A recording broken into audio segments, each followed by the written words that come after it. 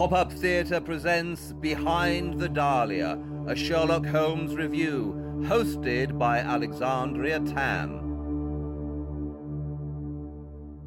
Welcome, listeners, to Pop-Up Theatre's Behind the Dahlia, a review of our podcast play Sherlock Holmes in the Black Dahlia. This episode is sponsored by The Social Bar and Restaurant. Today we are lucky to have an expert on the infamous Black Dahlia murder case, Mr. Steve Hodel. Now, Steve is a former LAPD detective who brings over 50 years of law enforcement, homicide, and private investigation work to this cold case. He's also a New York Times best-selling author and the son of the prime suspect of the Black Dahlia murder. Steve, welcome to our show. Great to be with you, Alex. And likewise, we're very honored to have you on the show, and we can't wait to hear what you have to share with us today. So first off, we have to know, what did you think of our Sherlock Holmes Black Dahlia episode? Did you enjoy it? Very much. I was very much surprised to discover that here I thought I was the one that came along and solved it, and discover that actually Sherlock and Dr. Watson did it back in 1947 was a huge surprise to me. One of my real challenges was to separate fact from fiction, actually. Unlike most of the homicides, with LAPD, I did like 300 murder investigations during my career. And usually it was a tabula rasa, a blank slate. You just move forward and try and figure out who done it. But in this case, in the case of the Black Dahlia, Elizabeth Short, and had to separate a lot of fiction, a lot of myth that had been stacked on it for 50 years.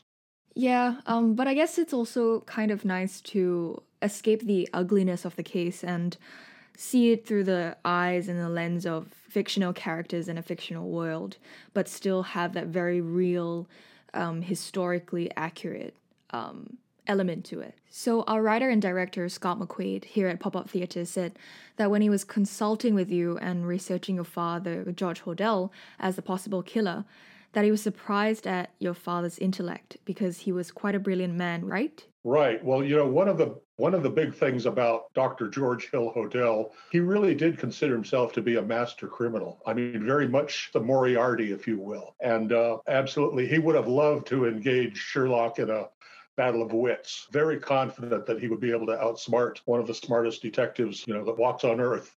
He would have loved it. Yeah, I'm sure. I spend the first third of my book basically defining George Hodel, my father. And he had this amazing life. I mean, it was, a boy genius, a musical prodigy at 9 years old, going to Caltech, one of the most prestigious universities in California at the age of 14, becoming a crime reporter for the newspapers at 17, passing himself off for 21, then going to pre-med at Berkeley, and just, on and on. Just an amazing individual. He had, 7-10 different occupations by the time he was, 20. He's just unbelievable. And you need to understand that to truly understand the man and his madness, his personal madness. So, I mean, the truth is, men like George Hodel simply put things together differently than us mere mortals. And that was his madness and his sadness. Yeah, and I think that's why Scott wrote him as this, evil mastermind in the episode. One thing that does puzzle me, though, is the letters that the LAPD received from the killer.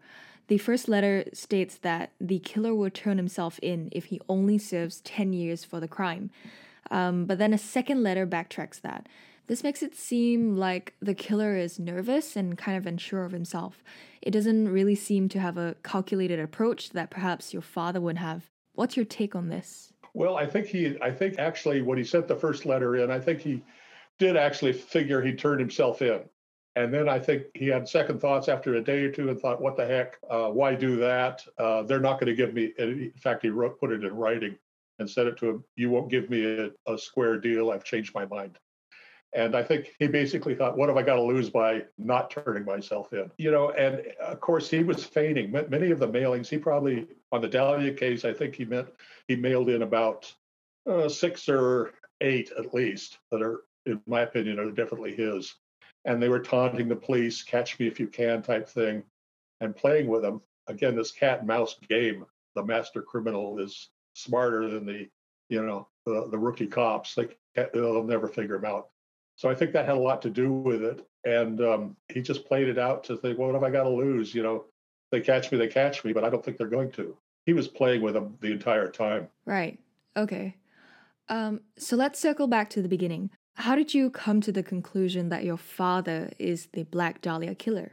I was long retired. I was 15 years into retirement and had become very close with my father. He'd come back to San Francisco from Asia after 40 years, and we became quite close in his last 10 years. So when he died at the age of 91, I got that 2 a.m. phone call. Went down, did all the things you have to do to take care of a father's passing, helping his wife out, June. And she brought out this album, and she showed me this album, and we're going through it. It's me as a small boy and my brothers and mother. And there was this dark-haired woman in her 20s. And I said, "Who is this?" And June said, "I don't know, somebody your father knew from a long time ago." And it looked familiar. And at the time, and I don't know to this day why Black Dahlia came to mind, I suspect it might have been, there was a movie made in 1975. It had that look of her, that 40s look. That might have been the source, but it just came and went. I didn't think much of it. Probably the next day, I was on the phone to my half-sister, Tamar, and we're talking about the great man's passing, his remarkable accomplishments, what a life he led. And she comes out of nowhere and says, "Well, he was a suspect in the Black Dahlia murder, but he didn't do it." And I said, "What the hell are you talking about, Tamar?" She said, "Yeah, the police told me that when they were taking me to and from court, that they thought he was the Black Dahlia killer." Well, my reaction was, no way. I knew Dad had problems sexually. I knew that he was, had serial marriages. He had 11 children by 5 wives. Wow. So I knew he was definitely into sex, but serial murders, torture murders, no way. So I started out to begin to show he had nothing to do with this. Well, I started my investigation and started looking into it. And the next thing I know, that a surgeon did it. Well, Dad was a skilled surgeon, but still, there's no way. My girlfriend was sending me up the front page headlines from the 40s. And here's one of these notes from him. And it says, "Turning myself in on January 29th, had my fun at the police, signed Black Dahlia Avenger." And I look at it, and it's my father's handwriting. I couldn't believe it. I said, "Is he pretending to be?" Anyway, that opened the door, and next thing I know, I had to relocate back to LA and in secret to the district attorney, presented my case, and he said, yes, based on this, I'd file on at least 2 of the murders, the Dahlia and another, the red lipstick murder. So I went from absolutely positive my father had nothing to do with it, and I would be able to establish that, to actually making a strong case that I would convict on. Right, yeah. That's quite a 180 on your part then. So let's go back to the crime itself, which took place in 1947, very much the golden age of Hollywood. Your father, George Hodel, is in the heart of LA. Why do you think he killed Elizabeth Short?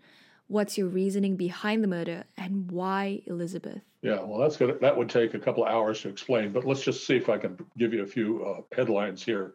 So initially, he met and was dating Elizabeth Short. And now this would be later proven in some secret documents that were discovered in the district attorney's office. And as far as the actual motive why he killed her, it's complicated, but he couldn't deal with rejection by anybody, especially women. And he was a classic sadist in the extreme. Because he was such a high genius, he was always ahead of his classes.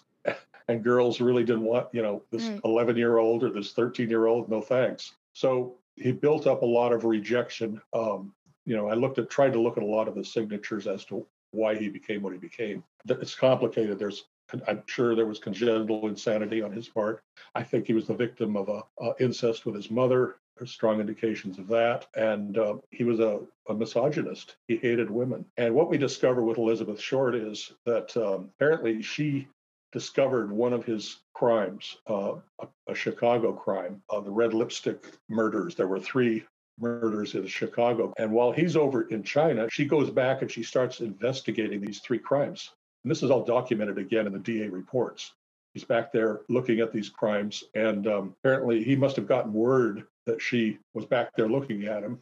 He quickly resigns his position in China as a medical officer, comes back. Next thing we know, she starts running fear of her life. And within 2 months, the murder occurs. So probably that was the main motive, was to keep her silent. And he does killings like that in other of his victims. But I think it was a combination of things: the rejection, the fear that she was going to expose him. All right, understood. So in many ways, this ongoing investigation has been like an act 2 of your life after your career at the LAPD. So do you believe that you will be able to find some type of smoking gun evidence that will undoubtedly confirm George Hodel as the Black Dahlia killer? Well, we have. I mean, that's what the five, that's why there are 5 books. It's really one ongoing investigation. And, we keep building more and more evidence. With each book, I present new evidence and stuff. And of course, some of the major evidence we already know. I mean, we learned from the secret files that he was the prime suspect all along, that he knew her, that he was a surgeon. And there's no question LAPD and coroner confirmed that there had to have been a skilled surgeon. It's actually a procedure called a hemicorpectomy. And it's the only way you can divide the body in half without sawing through bone. And he performed this on her. He also performed it on other victims. One of the Chicago little girl, he performed the same procedure, hemicorpectomy. And this was the one of the crimes that Elizabeth Short was going to reveal. So there's no question that we have actually physical evidence from in fact, I think you dealt with this in your fictionalized version. We have physical evidence of the cement sacks that were found, we have receipts for these sacks that were at the Franklin house, right, yeah, that were there 3 days before the body was found, and that they were used to transport the body from an unknown location at that time, which was the Franklin house, to the crime scene. But here we have, let me give you a couple of quotes here from some of the top officers that were actually involved in the investigation. And it was a cover-up. Chief Parker, who is our most famous, LAPD's most famous chief, Bill Parker, he says, quote, we identified the Black Dahlia suspect. He was a doctor, end quote. Chief of Detectives Thad Brown, who was involved in the investigation from the get-go, the Black Dahlia case was solved. He was a doctor who lived on Franklin Avenue in Hollywood. Lieutenant Frank Jemison of the DA's office, we know who the Black Dahlia killer was. He was a doctor, but we didn't have enough to put him away. Then we have the undersheriff saying the Black Dahlia case was solved. It'll never come out. The suspect was a doctor they all knew in Hollywood involved in abortions. So those are 4 of the top cops that, and this is back then, this isn't now. They're all long gone now. So we have that, and the evidence now is way beyond any reasonable doubt at this stage. Yeah, definitely. I think that's why our writer Scott McQuaid pinned the Black Dahlia murderer as your father for our Sherlock Holmes Black Dahlia episode.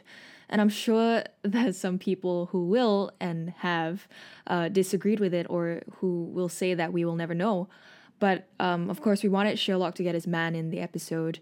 And also, when Scott was researching the whole case for the episode, it was just absolutely overwhelming what you, Steve, have found about your father in the case.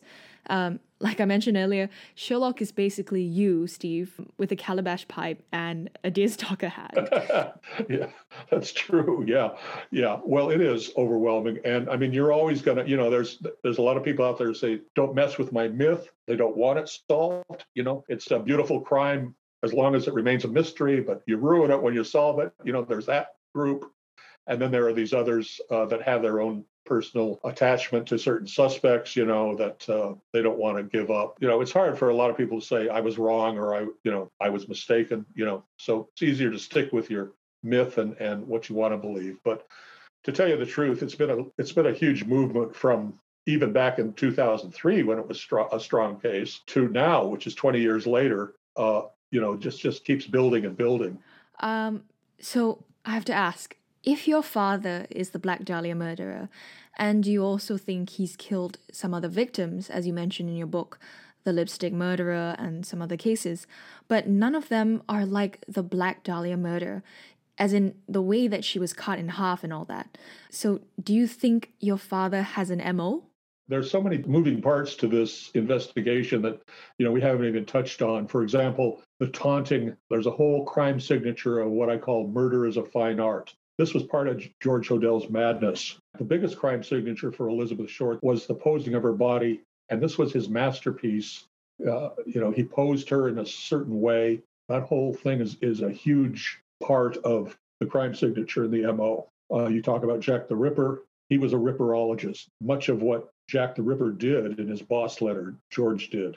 Yeah, as you know, Jack the Ripper feigned ignorance and spelling. He misspelled words. He also used red ink to write them as if it was blood. Well, George used mercurochrome on his notes to pretend it was blood. And it's just, it's just amazing. It's so convoluted in some respects. but in other respects, it's very consistent with his signatures. Now, as this is a theatre channel, I wanted to ask you about your own published play, that is A Genius Murder, a historical drama in 3 acts.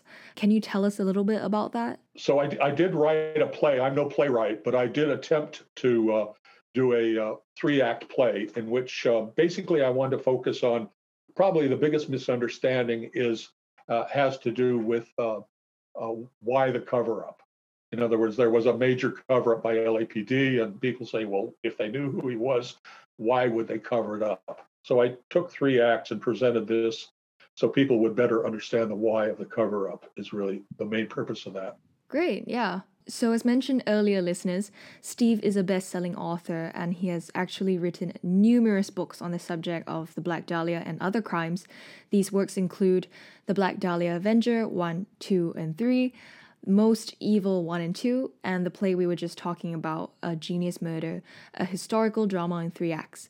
And more recently, the book, The Mesquite, the solving of the 1938 West Texas kidnap. And due for release in 2022 is the George Hill Hodel murders, the early years. So that's something for the Black Dahlia community to look forward to. And all of Steve's books can be purchased at most online retailers, including Amazon. And of course, for easy access and to keep up with Steve, you can visit his website at stevehodel.com. Thank you, Steve, once again for coming onto our show. I would just like to say that our Sherlock Holmes Black Dahlia episode is actually one of our most popular episodes in the series. So thank you so much for all your help in aiding our research for the story. Great to be with you, Alex. I enjoyed it. Oh, I'm so glad. It was our pleasure to have you. Is there anything happening on your side that you would like the community to keep an eye out for? Well, we're doing a mini-series. We're just starting it. It just got greenlit. We'll be presenting all of this, and we're going to do the 5 books. We're going to do them in I don't know how many episodes we're going to have, but got a really great team on board, and we're real excited about moving forward, and we're just starting to do this. So it's such a visual story, Yeah. I mean, it's really going to be, and with a top team of people, it's going to be exciting for me to do this finally after 20 years of putting it together. Right, that's amazing. Congratulations. We're definitely going to keep our eyes peeled for that one. So thank you again, Steve, and we look forward to you cracking the case in the near future. Just before I leave, I'd like to thank our sponsors, The Social Bar and Restaurant, a franchise here in Malaysia with exceptional food, friendly service, and an invigorating atmosphere. They are currently open for takeout and strict socially distanced dine-ins at 5 of their branches: 163 Mont Kiara, Desa Park City, Bangsar, Publica, and Empire Subang. For more information, visit their website thesocial.com.my. So if you're a listener in Malaysia, head over to The Social, where there's something for everyone. And for listeners who have not yet listened to our Sherlock Holmes in the Black Dahlia podcast play or any of the other Sherlockian adventures, you can access them at Spotify, Apple Podcasts, Anchor.fm, YouTube, and wherever else you listen to your podcasts. To stay updated, you can follow us on our Instagram at popup_theatre. And for further Holmesian-related material and original theatre shows, please subscribe to our YouTube channel. Until next time, my fellow Sherlockians, I'm Alexandria Tan, signing off.